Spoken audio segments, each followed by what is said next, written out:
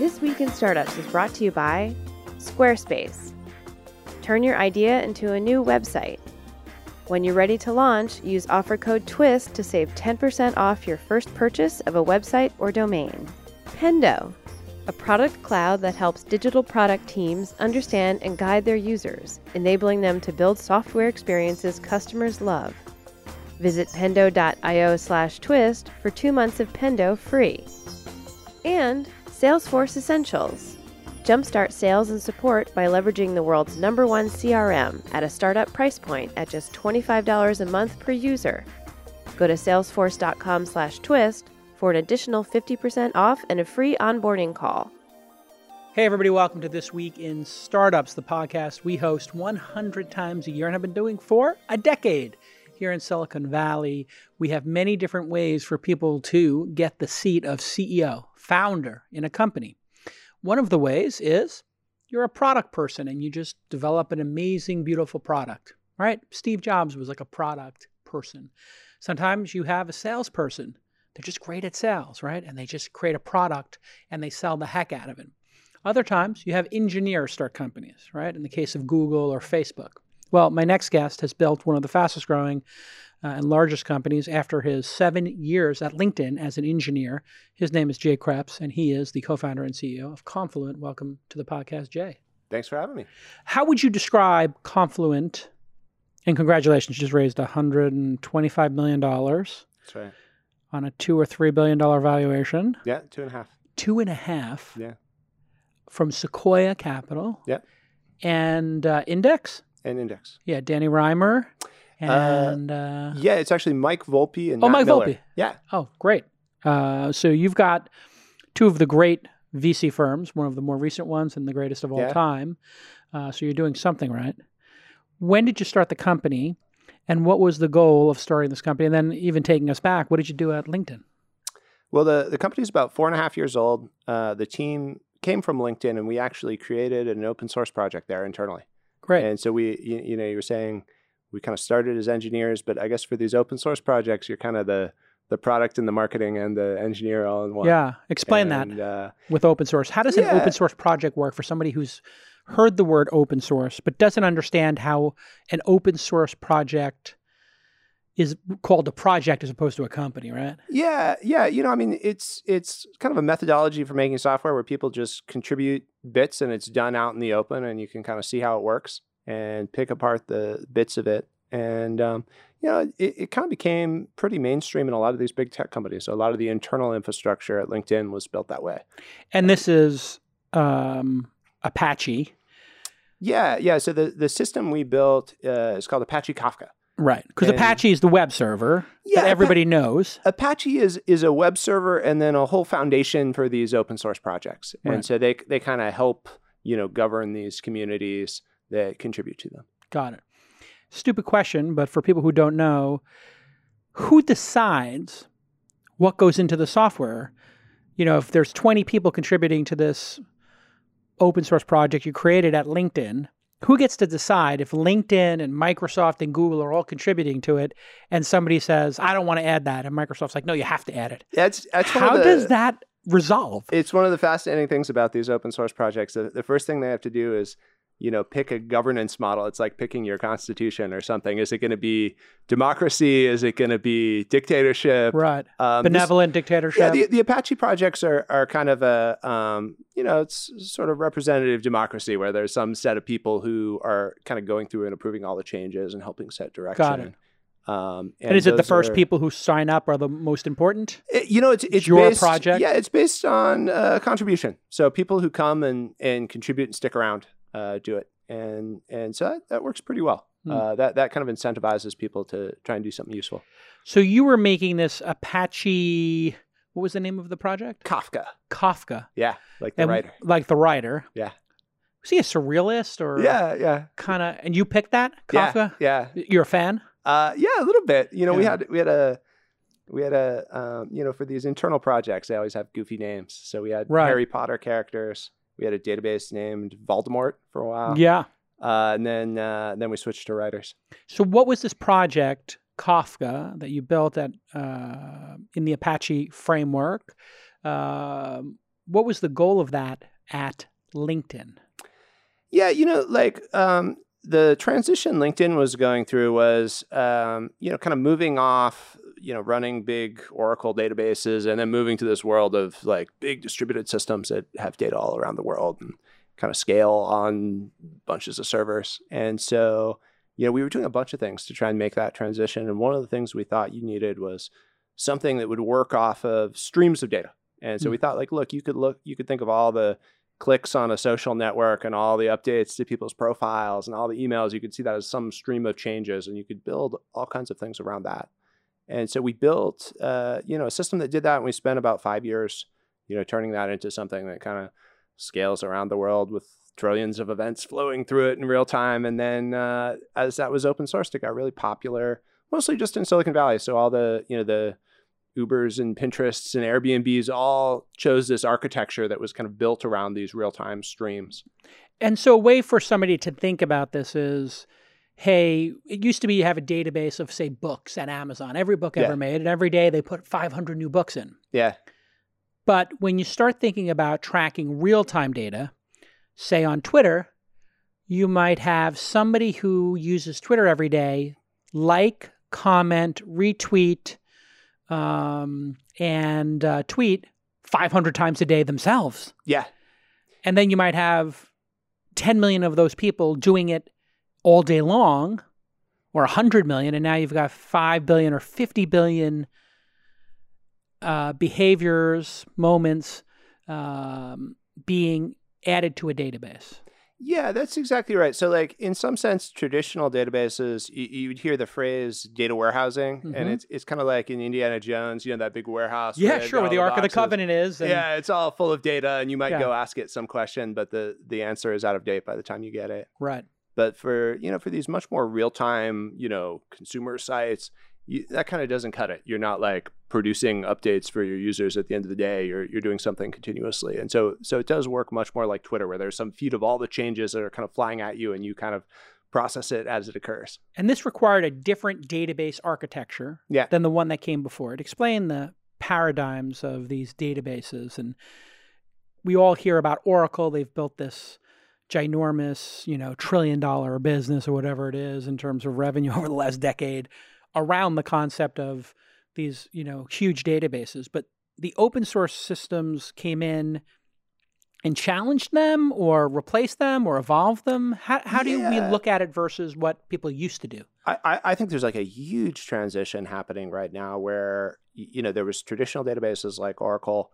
With the emergence of these kind of consumer tech startups, you had people that were like using data in a completely different way, and they kind of built their own databases, which was what LinkedIn was doing and Facebook was doing and Google was doing. Why did they make their own? Was it a function of what? It's a bunch of things. Like one, the whole company is kind of built in software in a way that was pretty niche, maybe 20 years ago, and is now becoming very mainstream, and all kinds, everything from grocery stores to car companies would think about themselves that way.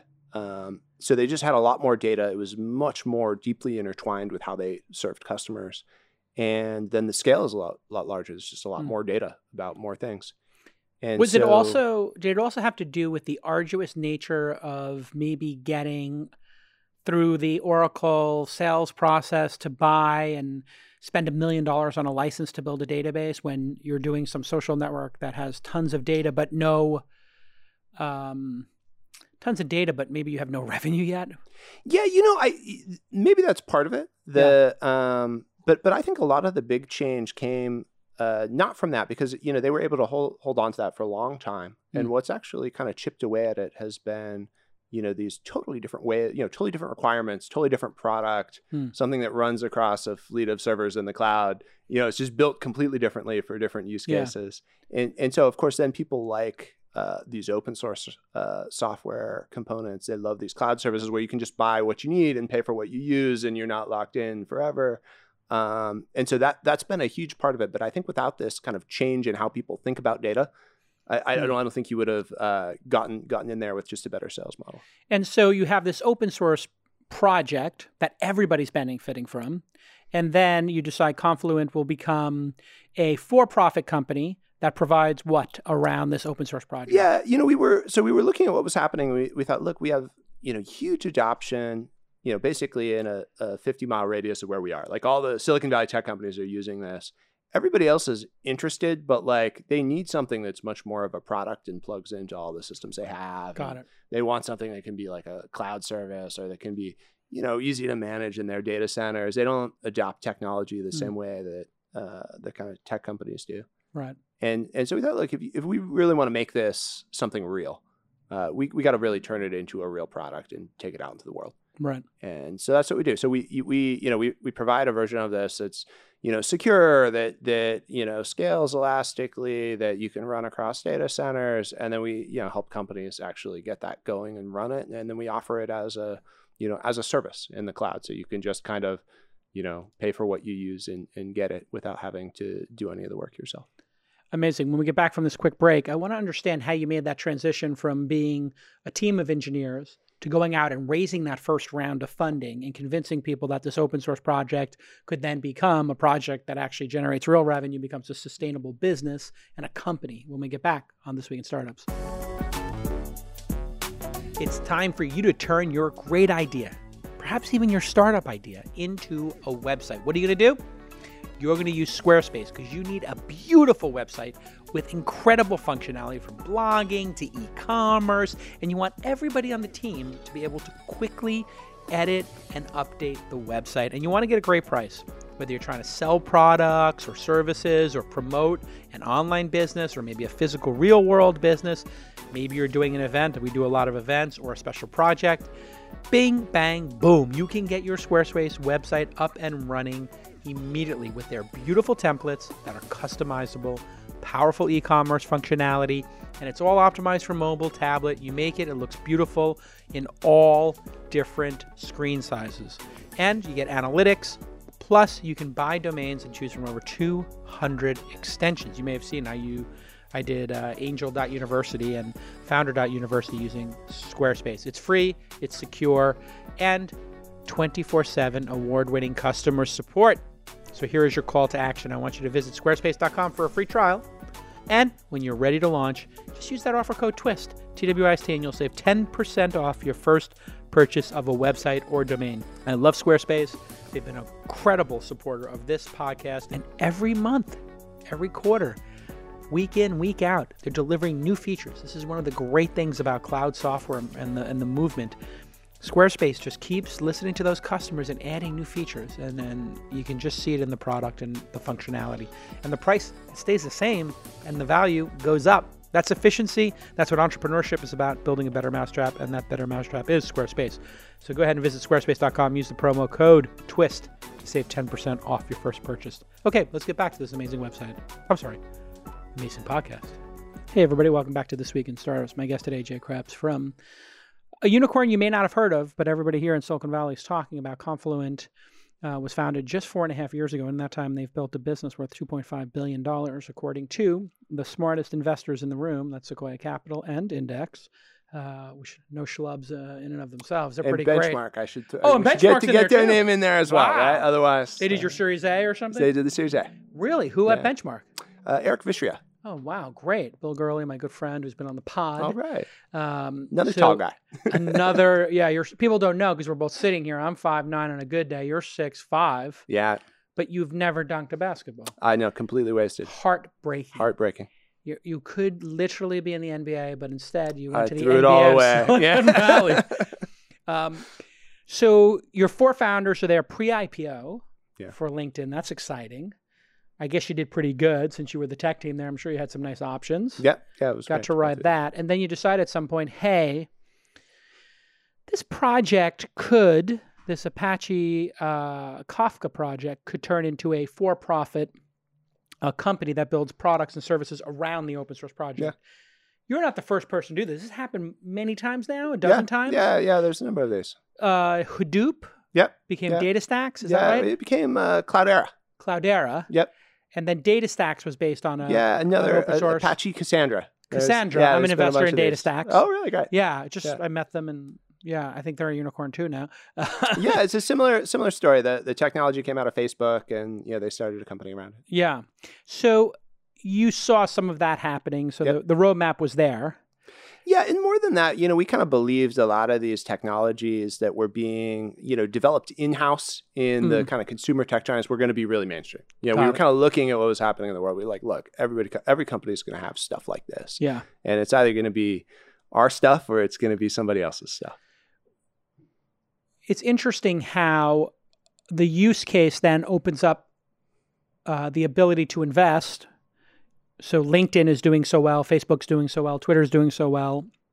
It gives those companies permission and even the necessity to invest heavily, tens of millions, hundreds of millions of dollars into these open source projects. Yeah. And then to solve their problem. We got to track likes, we got to track people's feeds, et cetera. Once that happens, I would guess a bunch of other people who are technologists or, entrepreneurs look at that technology and say, I have an idea for what that database, that new architecture could do. What other projects now outside of social networking are taking advantage of this Apache Kafka and Confluent offering? Yeah, it's everywhere. So it would show up in ride sharing like Lyft and Uber. It would show up in big retailers. What are they doing at like the ride sharing? They have to track GPS locations. Yeah, it's zillions all of the cabs? locations of all the drivers In real time. In real time, it's calculating supply and demand so they can set the prices. It's helping get all the data to match you to the right pickup. If there are 1 million drivers on the road right now, what would that mean in terms of data points coming in? Yeah, how often is it sending the GPS location every 10 seconds? It's amazing. If you look at the large users of these data systems now, they have literally like trillions of messages a day that go through. Trillions a day. Yeah, globally distributed around the world. So the use of data inside companies has just changed so much in the last 10 years. It's amazing. And how do they manage it on a global basis? Do they have to make it into pockets and clusters of databases? Because you start looking at like the number of rides in China. Then you look at, there's 10 cities with over 30 million people. And each of those is the equivalent of maybe the whole ride sharing footprint here in America. So how do these databases all wind up connecting or... It's actually a huge problem. That's that's what's motivated. We're talking about what motivated this next round of data systems, and it's the days of having one database on one server somewhere, rebuilding in one data center, sharding it. Yeah, that's over. These are now these distributed systems that are around the world, and so one of the things we provide as a company is a hosted service. So you can just this problem of how do we get clusters up all around the world and globally connect them. That's something we kind of do for you, which is an immensely hard technical problem. Racking those servers would be arduous. Even we provide our cloud service in AWS. So there's, under all the layers, there's somebody racking servers. But that's interesting. Yeah, you can get it kind of at the click of a button. You have a cloud service offering. Yeah. And if you were to strip it all away, you're renting server space at AWS? Yeah, that's right. That's right. And then you're built on top of it to give that we're providing this kind of data system as a service. So you can just get it instead of having to set it up and run it yourself. That's amazing. So now we're abstracting layers upon layers. Yeah. And today you made some huge announcement with Google. Yeah, that's right. What was that? That's right. So we're, what we've done is taken our service and natively integrated it into their cloud as well. So, kind of looks like a seamless part of their offering. You can go down the list of services and see Confluent Cloud there. We're doing work to integrate the billing and the support and all of that, which is a really cool thing. When people look at these cloud services, the bills have been starting to get very big for some of these big companies. Yeah. Is there a point at which companies who are hitting scale, it makes more sense for them to actually start racking servers again? I think it's extremely rare. So we provide our offering on premise. We provide it in the cloud. The direction is mostly on premise to cloud. We kind of connect all that up and help companies do that. But there's a few of these exceptional cases where either your Facebook and your level of scale is so high that nobody's even solving for that problem, and you have to eke out pennies on every single thing you do. Or where you do something really specialized. So you've heard about companies like Dropbox, where they've taken some specialized system that stores all the files and they've just really built that out from servers to everything else. But for most companies, it's not, what's holding them back on the cloud has nothing to do with cost. It has everything to do with just legacy software and how can you kind of connect that up to new applications that would be there. When you brought this to the venture community, how did they react? They understand open source enough now to see this path clearly, this playbook? Yeah, it was interesting. It was an interesting time because, I think the open source companies were not that well understood.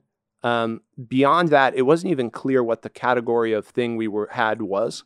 So we could say, okay, look, this is really popular, and they would be like, well, is it a database? And we're like, well, kinda, Yeah, but really different. Is it? And so it was definitely work to explain it. And then but I think like the venture community generally responds well to traction.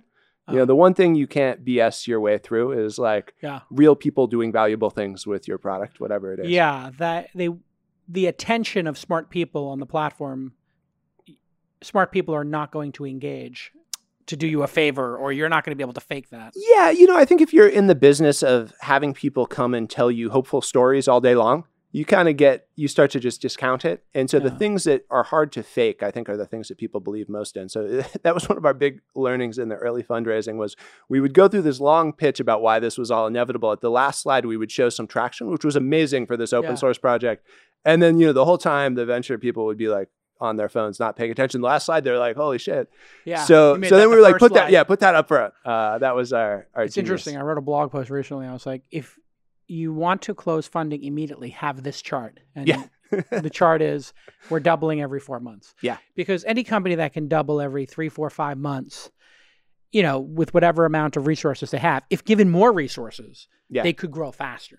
You've been year over year, what's the revenue growth like at a company like yours to hit these kind of levels, unicorn levels, since we're having unicorn companies? We grew over 3x, it's closer to about 3.5x last year to this year. Wow. Yeah. So 2019 versus 2018 is going to be 3x. 2017 to 2018. It was 3x. Yeah, 2019 is still happening. Yeah. You think you can do another 3x or more like a 2x? We're going pretty quick. So we'll see. But it gets harder as you get the numbers get bigger. Yeah, that's right. This last year, we're definitely getting to scale. The company's like 500 people. We have a bunch of customers. 500 people. Where are you based? Yeah. Well, everywhere. The headquarters is in Palo Alto, but we have an office up here in San Francisco. We've got offices in London. We got really folks all around the world. What are your thoughts on Silicon Valley and you started this 4.5 years ago, I think. So that was right before it got crazy here. At this point, if you were starting today, would you even be able to or consider starting here? Or would you just think, I got to move this to LA or Toronto or Vancouver? Yeah. That's an interesting question. Like we've done what a lot of companies have done, which is just gotten really liberal about where we'll hire people. And the collaboration tools make that a lot easier. The one thing Silicon Valley still has that's hard to get elsewhere is the pool of startup executives. I think the venture people have gotten much more liberal about being willing to travel and invest elsewhere. But the pool of startup executives just doesn't really exist everywhere. Right. And it's a particular thing. You may be an executive in a large corporation. It's not quite the same thing as coming in and, building a team from scratch and really scaling something. Yeah. If you want a Google PM or somebody who was at Facebook when they were under 100 people, or somebody who did the sysadmin at whatever company, Twitter. Maybe that's a bad example. So the Falwell was up all the time. But. No. I mean, I think any of those companies where they're going through crazy growth, I think it's a very different job to do that. And so having people who've been through that before is just, really. How is it valuable. Different? For most companies just aren't growing at that fast of a rate. If you look at the category of growth public companies, it's usually about 20% a year. If you're, a small startup growing at 20% a year, you got nothing, right? Yeah, so you're shutting it down. You're sell it for assets. Yeah, you're going to be doing it much, much faster than that. And that ability to kind of come in and put it all together from scratch, pull together a team, put together a strategy, that's actually something you rarely get the opportunity to do in a larger company. Yeah, it's sort of like getting the ability to work on a film that has a certain budget or something, like working on a Pixar film. The number of people who worked on a computer animated short or feature was like 10 people. Yeah, I actually think it's a good analogy. I do think startups and movies have some similarities in that they kind of somehow assemble a team out of nothing. Yeah. Put together this amazing pool of talent, build something great, and then with the movie they throw it all away and start from scratch the next time. But with a startup, hopefully it keeps going. Unless it's a sequel, in which case they're just like, yeah, that's right. I guess now you have more of a perpetual model. That's right. Let's go. We just need the Darth Vader costume. We can use the same one. All right. I'm going to give you a tough question right now. Yeah, do it. But we're going to go to commercial, so you have at least 90 seconds to think of an answer. There are things that you've made possible with this high-scale technology. That was driven because nobody ever thought there would be 1 billion people on a social network doing hundreds of activities each and this need for it. What is this technology not capable of yet, but that in 10 years it might be capable of? And what might that unleash on the world? What use case? What problem that we can't currently solve with the technology, but that we're a decade or two away from actually having this technology be able to solve this problem or provide this opportunity in the world that might be even hard for people to think about or get their brains around a database or data being able to do this when we get back on This Week in Startups. Do you build or manage a SaaS product? Well, I have something for you. It's called Pendo, P-E-N-D-O. And if you install it in your app, it's going to give you a rich set of application level data. That means you put in a little code and then you find out what your users are doing. And maybe there's something very frustrating for them in your app that you can fix. Or maybe there's something that's delighting them, or a feature that you've been arguing in your staff meetings about what people are doing with the app, and you find out they're not using feature A, but they're using feature B twice as much as you thought. This is the kind of actionable insight that companies like OpenTable, Zendesk, Glassdoor, Instacart, Marketo, and two of my investments, 15Five and Lead Genius, these are the companies using Pendo to quickly understand user behavior in their apps so they can make better products. And that's what you want to do. If you get rid of some features nobody's using, you can take all of that maintenance time and developer time and simplify your code base and product and then put it into the features that are being used. Well, Sprinkler, which I'm a shareholder in, they're using it to do onboarding of new users and to convert their free trials to paid trials. You get all these like very nuanced user flows. Well, they're doing that to guide the legacy customers into adopting the new digital platforms and reducing support tickets while improving NPS, Net Promoter Score, critical for any great startup. And the best part is no engineering resources are needed. So here is your call to action, pendo.io, pendo.io/twist. Again, pendo.io/twist, and you will get not one, but two free months of Pendo. That's right. Also, Pendo's Product Craft community is producing a great event for product teams, and that event is taking place at the Palace of Fine Arts in San Francisco on May 9th. You can learn more and snag a discount code at pendo.io/twist. Okay, let's get back to this amazing episode. Hey, everybody. Welcome back to This Week in Startups. I'm your host, Jason Calacanis, and my guest today, Jay Kreps, formerly of LinkedIn, where he was a pre-IPO employee. What employee number were you? You must know. If you're 2007. I think it was around 160, something like that. 160. Yeah. Was Reid Hoffman in the building when you were there? Yeah. He was actually the first person at LinkedIn I met. Really? Yeah. Why is Reid so successful? He has an interesting approach where he seems to just talk to everybody and be a really nice guy. It's nice to see that can work. Wait a second. He's really successful about being an a-hole or a D-bag in Silicon Valley. It is possible. Yeah. I agree. Seems to be that, you never seem to catch him when that comes away, and people love him and want to work with him. What was it like there in the early days when there were 100 employees at LinkedIn? And what was it, like 5 million users or something? Yeah, it was great. That's right. Yeah, it was pretty early. It was interesting. The for any of these companies, you have so many big ideas early on. Yeah. And I think a lot of people joined because of Reid. So there was 1,001 ways that we were going to kind of change the internet. We didn't get to all of them, but but we got some of them. Was the revenue turned on when you joined yet? Were they charging for that $5,000 a seat? It was just starting. You know, it was one of the things that was interesting about LinkedIn as a social network was they started a bunch of experiments early on with monetization, and they all worked. I had Reid on the podcast, and it was interesting. He said that. He's like, we didn't want to charge anybody, but these HR people kept asking and haranguing us. So finally we just said, well, what can they afford? Said $5,000 a year. And I think that was the going price for a seat with like the pro account. That's right. $500 a month. It's probably a little more now, but I think it might be a little more.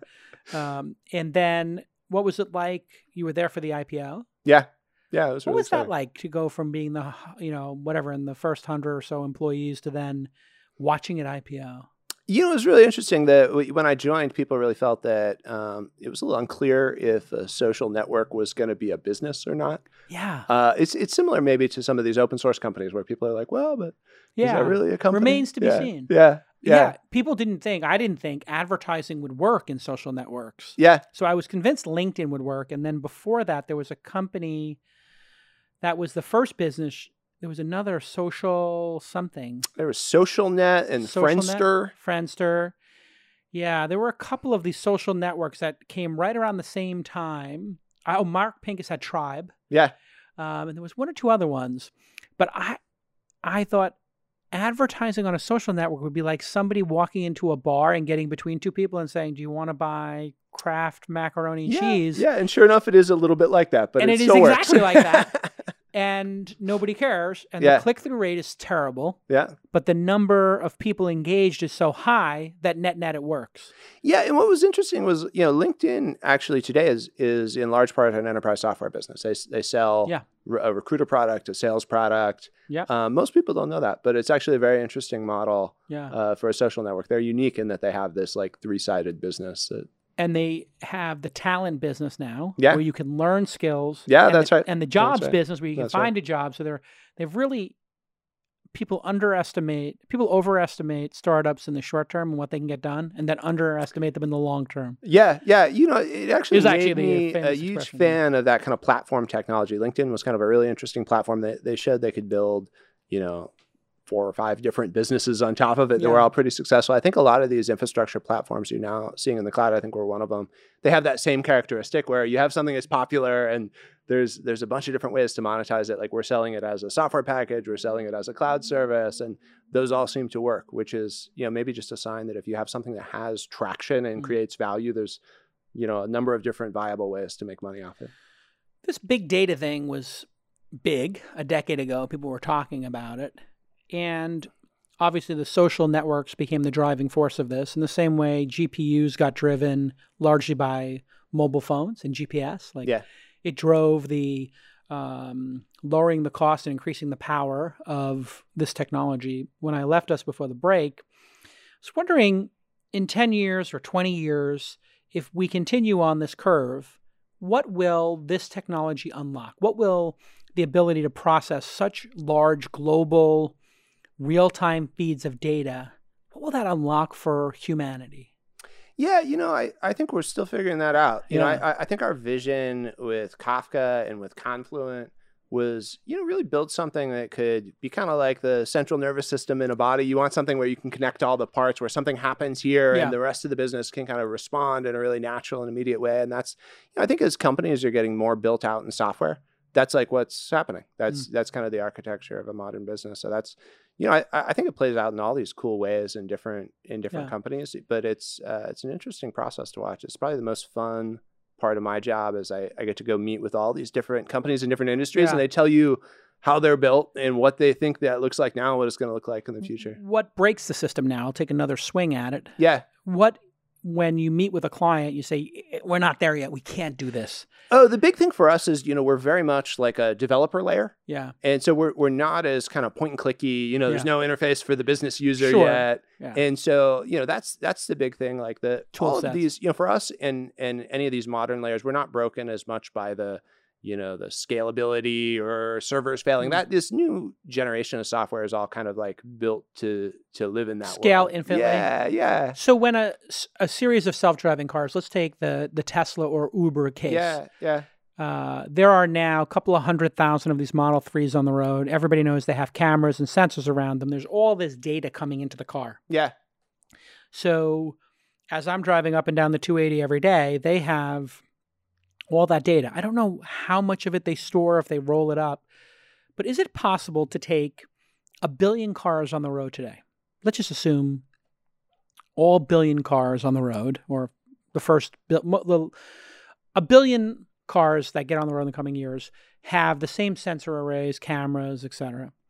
Would we be able to, in real time, with today's infrastructure, store all of that data for what's happening in every car, every frame of all 8 cameras, 12 sensors, this, that, and the other thing, would that data all be able to be processed in real time and stored? Or would that just taking all computing power in the world, all storage power in the world, and just 10xing it? Yeah, no, that's very possible. So, like, not only is it possible, Audi is a customer of ours. They did an amazing talk at a conference we put on, and yeah, they're really building a whole generation of cars that does exactly that. And there's all these features, from the traffic on the maps to telling you that there's going to be hazards up ahead to helping you figure out when your car needs to go in for maintenance, that these car companies are looking at building around these streams of data. I think it's an amazing set of use cases, and it's like a total change in what a car is. It used to be a hardware product, and now it's like a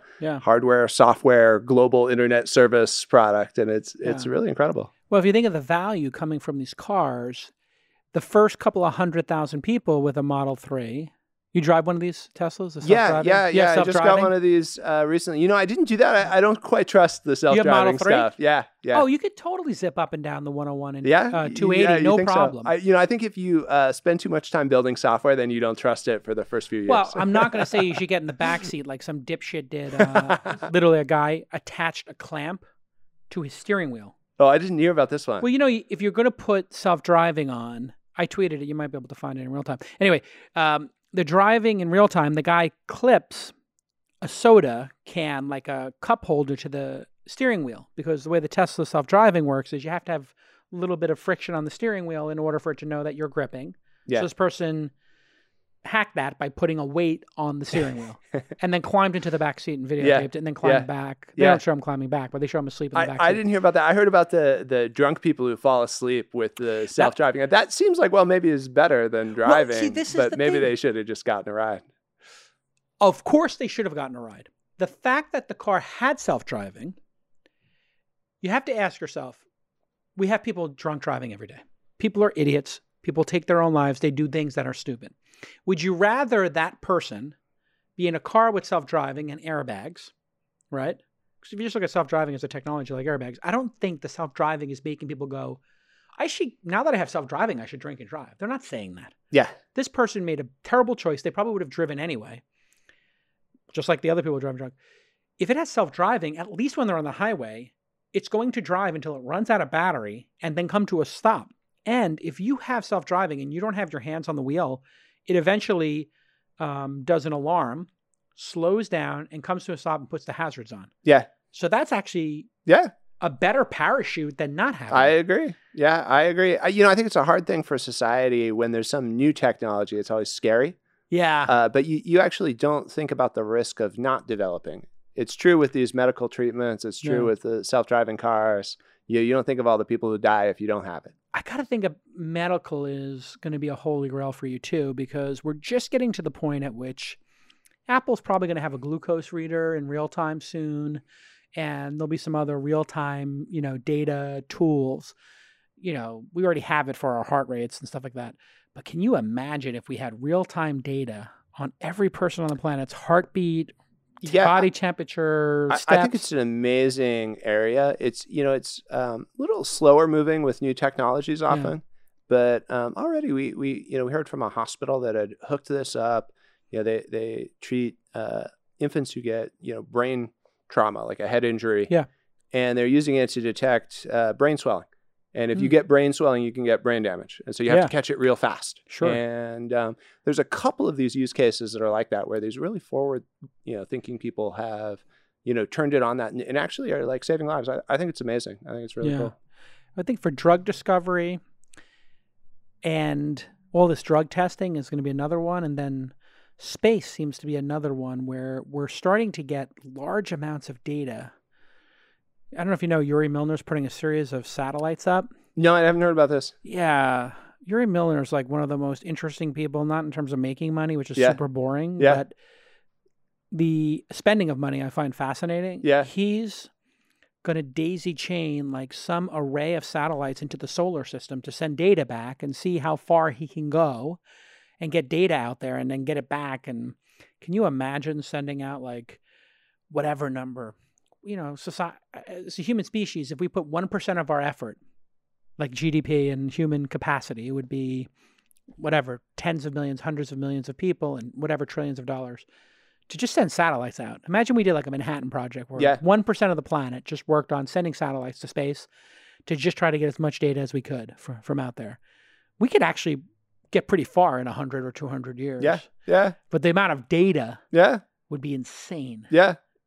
Yeah, I agree. Yeah, if nothing else, this crop of Silicon Valley tech billionaires certainly has, more interesting side projects than previous. Bezos is going for it too. That's I right. guess he found out that Elon was putting out this like 5,000 satellite cluster or 10,000 satellites. That's right. You got to keep up the with low the Joneses, Earth orbit right? satellites. That's going to be, when you think about the impact that will have on data collection, 5G and low Earth orbit satellites providing broadband to the entire planet. What impact is that going to have, you think, on the data sort of? Yeah, I mean, I think it's an amazing thing if they can get people connectivity. I think that's great. Yeah, 5G, extraordinary. Yeah.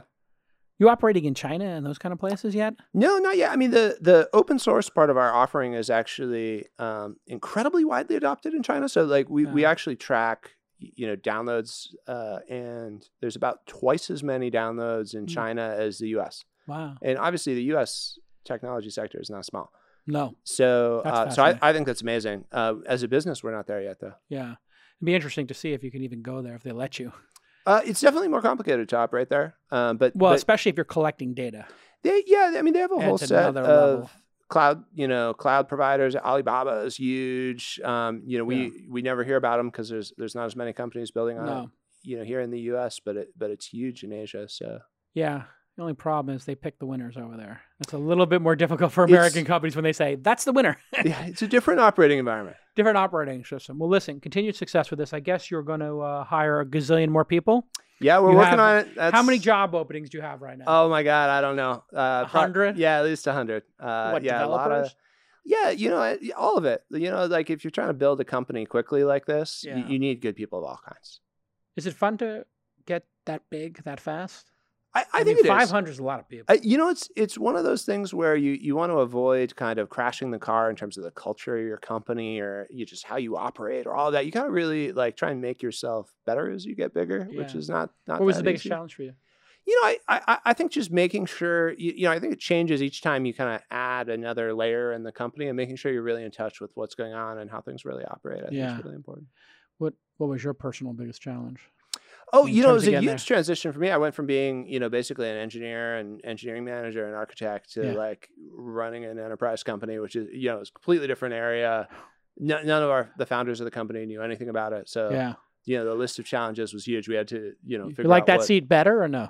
I think it's really fun to get to see all the parts of a company. It's a little bit like, understanding all the parts of the car and how they work. Like, it's really been fascinating for me. Do you ever wish you could just let somebody else be CEO and then you get to go down there and just work on the tech again and be an engineer? No, you like the throne? You like the cockpit seat? I think if you start something, it's kind of like your baby. You care too much to take your hands off the steering wheel, I guess. All right, listen, continued success. It's amazing that you've gotten this far. What a great story. I think for people who are listening, this is one of the great reasons to go work at a big company right as they're about to do that tipping. Like I always tell people like that, if you're coming out to Silicon Valley, going at a startup is great, but getting to that company that's at their Series B or something, they got 100 employees, 200 employees, even yours 500, man, do you get to see up close and personal like you did at LinkedIn. You get to see how it's done. You get to see all the mistakes. You get to see all the challenges.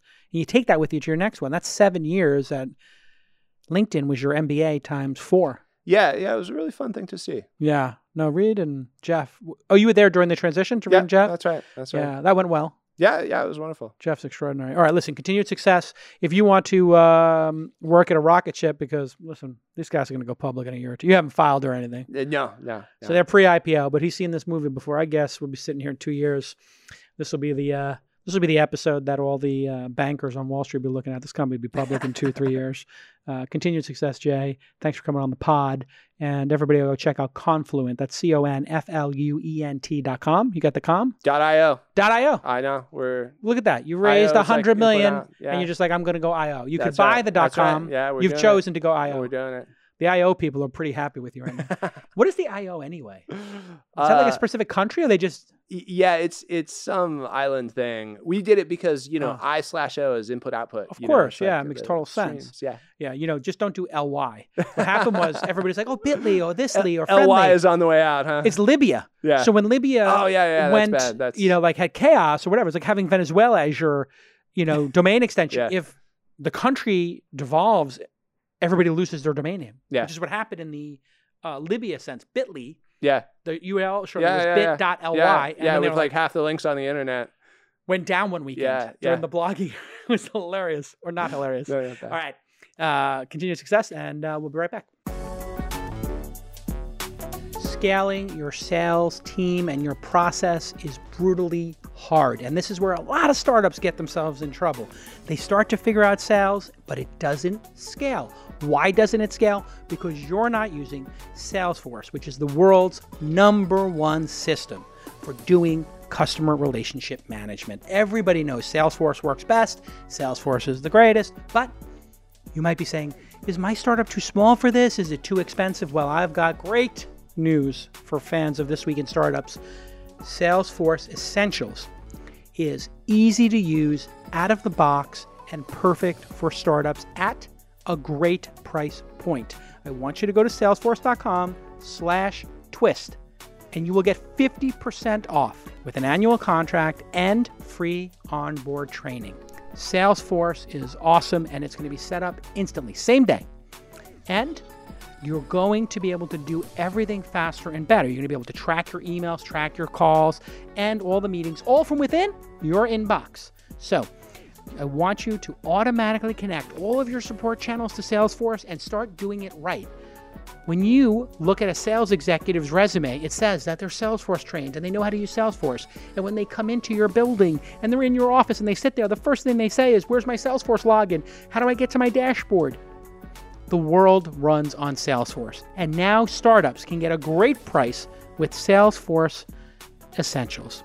That's right, Salesforce Essentials is 50% off. I can't believe it. Thank you so much to Salesforce for supporting This Week in Startups and for supporting the startups that watch This Week in Startups. So get that 50% discount. I'm not sure how long it's going to last. I want you to get in there right now. Salesforce.com/twist. Scaling is hard unless you're using Salesforce Essentials, and then it's easy breezy, and you're going to get that startup price. So lock in your startup price right now. Salesforce.com/twist.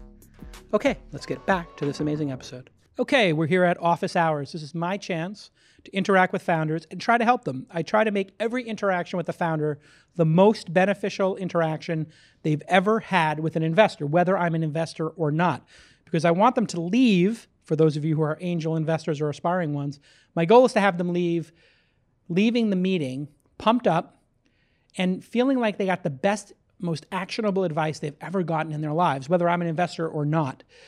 So I'm careful not to crush their souls. But it really is a challenging thing, because being candid with people sometimes can be jarring for you, the listener. I will assure you that any founder who's should be a founder wants the most candid advice. So it's not a shock to them to get candid advice. In fact, they love it. And so I've decided for this next one, I'm going to be particularly brutal. Parsa, welcome to the program. Thank you very much for having me. Okay. You are doing a peer tutoring marketplace called Tutorfly. It's at tutorfly.org. Yep. I see you have a 650 number, so you're here in the Valley. Correct. Mm-hmm. How many employees do you have? It's just me and 2 other co-founders right now. Great. Mm-hmm. And how long have you been running the service? When did it launch? Yeah, so we launched it fully in early 2018. Okay. So I graduated from UCLA in June, and we're living the glamorous life out of my parents' home in the South Bay right now, actually. Perfect. Well, at least you get the fish cakes. Yep. And get to play Xbox in the basement. Congratulations. Mm-hmm. And you're saving all that money. Yep. So tell me, what is the biggest challenge you've got with tutorfly.org? Yeah, so the biggest challenge we have is with a lot of two-sided marketplaces, which is how do we incentivize our users, the tutors and the clients, to not circumvent the platform once they become familiar with each other? Okay, so I get this question a lot, and I'll explain it to the audience in plain language. Okay. If you get in an Uber in the early days, or if you were taking even Carry car service before that, or music car service, and you were paying them $125 for an airport job, I would always get the name of the person, and the person would always hand you their business card so they could route around their cab company. And they would say to you, hey, if you have another ride, contact me direct. And I contact them direct and say, hey, it's $125 from Carrie. What will you charge me? And they would typically say, oh, we'll charge you $75. So we're both saving money because they were probably giving 60% to the cab company. Then Uber came out. Well, Uber has so many, you don't route around the Ubers. And the reason you don't route around an Uber is because Uber's only taking 25%. So there is a point at which the rake, the take from the marketplace is so great that people begrudge it and try to route around it. So what is your take rate? What percentage do you take from the tutors? So right now it's between 33 and 40%. And because they're high school and university students, relative to what they would be making, they're okay with it. But we're looking down the road where we're kind of really pushing this through, and peer tutoring really becomes something that you can do, and it's pretty normal. That we're kind of looking ahead to see when people start hopping off the platform, what we can do. At first, when you said 30 or 33, I was like, okay, no big deal. When you said 40, I started to say perhaps an issue. So I would just be generous from the beginning, 25. And then Apple had the same issue. Apple takes 30%. That seems reasonable. But then for people who had subscription businesses like Netflix and Spotify, they're like, wait a second. People stay with our service for 10 years. You get the subscription the first year, we give you 30%, but we don't want to give you 30% forever. That makes no sense. And those platforms no longer let you subscribe through the App Store. However, other people like Calm do, and they benefit from that. So by giving the marketplace some of the take, you get promotion. And so when you're coming up, people would do that. Now, if you became an all-star tutor, which may or may not exist in your field, you're never going to be able to keep them forever. Like a platform like AngelList isn't keeping me on their platform forever because I can do it without them. I'm bigger than AngelList. I have a bigger following. You know, I wrote the book on angel investing. I don't need AngelList. But in the beginning, they taught me a lot, and it was worth being on AngelList. So realistically, you're not going to keep everybody. So that's what you have to think about. And then the other reasons people stay typically listed are insurance. So if you cover them in insurance, so with the dog walking services, they want to have that $1 million insurance if in case the dog gets out of its collar and gets hit by a car, God forbid, and they don't personally get sued. So insurance is another sticky one. Reputation system is another one. So if they really care about the reputation system, if I go around it, I don't get my reputation going up. So reputation system's another one. And then there's also this concept of fairness. Like, do I feel the platform deserves it? So that's something where some people always want to cut corners and other places may not. So back to the iTunes one, they started charging, I think it's 15% on renewals. So if you have a subscription business, 30% for the first year, but they only take 15% for the second year. So even Apple, which doesn't have to cut deals, realizes the rake can be the deciding factor between keeping and losing people. They should have cut a deal with Spotify and Netflix and said, for you, at your scale, we will take 5%. So they should just say, for anybody who has over 100 million in subscriptions going through the system, we drop it to a flat 5%. It was a mistake on Apple's part. But many people don't want to give up the relationship. So I wouldn't sweat it too much. I would worry about having a world-class service, maybe having the insurance. So if something happens, have the blanket insurance. Maybe the reputation system. And then most of all, if you're delivering high-quality customers over time, it really doesn't matter, right? So the problem with routing around a system is, well, what if that driver is not available? So if I use one of these, in-home massage things, okay, I love this masseuse, I want to go direct. But if I need a massage on Saturday, I'm really stressed out, and that person's on vacation or they're booked, I still want a massage. So sometimes it's the liquidity of the network that matters, right? So I wouldn't over sweat this one. I would drop the rate down massively, make it 25%, or make it 40% for the first one. And then if you do 10 in a month, you drop to 30. And if you do 20 sessions, you drop to 20. And so a couple comments on that. So the first part of it is we do sell bundles. So after the first or couple hours of tutoring, if the tutor gets a great review, we sell a bundle. So the parent's not going to hop off the platform if he or she's paying $1,000 up front. But I guess a follow-up I have is the social impact component of our model is that 20% of our 1,000+ tutors actually volunteer their time to raise money for local PTAs and charities. And so we haven't really been pushing the social impact portion of that. But do you think because of the rise of socially conscious consumers, we should really be more mindful about how we're framing this? Okay, trigger warning. Don't ever bring up this social nonsense again. Okay. All right. With investors. Okay. They will look at this and say you're not a cutthroat founder Okay. and that you're a do-gooder and you want to save the world. Now, they're not going to say that. They're going to say, in fact, the exact opposite. Okay. Like, oh my God, social good, that's so important to us. Okay. And then they're going to look at your business and go, does this add to our ability to make 100 times our investment, or does it take away? If you're such a do-gooder that they feel it's going to throttle the business, or that you're giving away too much money and it impacts their 100x, they're not going to do it. Now, if you say, listen, we're going to give, for every 10, sessions, we're going to give one to, an underprivileged person, and we're doing that not just because it's the right thing to do. Candidly, we're doing it because we'll convert more people. There's a group of people that when they hear we're doing this, they'll spend more with us. Okay. Take that cutthroat approach to it. Okay. Independent of what you think. Okay. You may actually care about the world, and you might be like Yeah. such a great human being that you're going to get 10 gold stars and a high five and a cookie. Yeah. Congratulations. But with this crowd, Yeah. you need to come across as cutthroat. Okay. So when presenting any social nonsense, I mean social good, Yeah. make sure it's perceived Okay. as cutthroat. Okay. That there is a business reason for that, because nobody in the venture community Yeah. is doing this Yeah. to do good in the world. Yeah. They're doing it explicitly to get a return. Yeah. If they say they're doing it to do good in the world, they're lying. Okay. Because if they don't make a profit, they don't get their next fund. Okay. And if you don't make a profit, you don't get your next quarter to operate your business. Your business goes out of business. Yep. If you want to do a nonprofit, do a nonprofit. Yep. And go beg for money with your hat out. Yeah. If you want to do a cutthroat venture-backed business, do that. Okay. Then take all your money and success and give it away. Okay. And if I can follow up on that, so what I'm taking away is I should have framed it differently, where we didn't spend any money on marketing advertising the first year. It was 20% of our tutors volunteer, so local charities, PTA groups are getting the money. It's a marketing play. Yeah, Just and so present it as such. So they're promoting Tutorfly, and that's how we're getting more clients. Literally through that. call it a marketing. Okay. In your So I'll marketing frame it like section, that. say we have 3 marketing techniques that work for us. 1, our customer acquisition cost on LinkedIn is X. Okay. 2, we do content marketing where we solve the hardest problems Yep. that we know come up all the time on YouTube, and we promote those videos Yep. locally using geotagging and retargeting, and then we, get people to convert over. And 3, we give away hours at schools and at nonprofits, and we ask them to hand out cards to people who need tutoring. And it's it just cuts our acquisition. So the $20 we lose, because we actually pay the tutors for that hour, the $20 we lose on that hour, we make back Okay. from the goodwill. Okay. Boom. Okay. Awesome. Well done. Good luck with your business. Great. Thank you so much. And you should definitely come to Founding University and apply to the accelerator. Okay. You seem like you're in that range.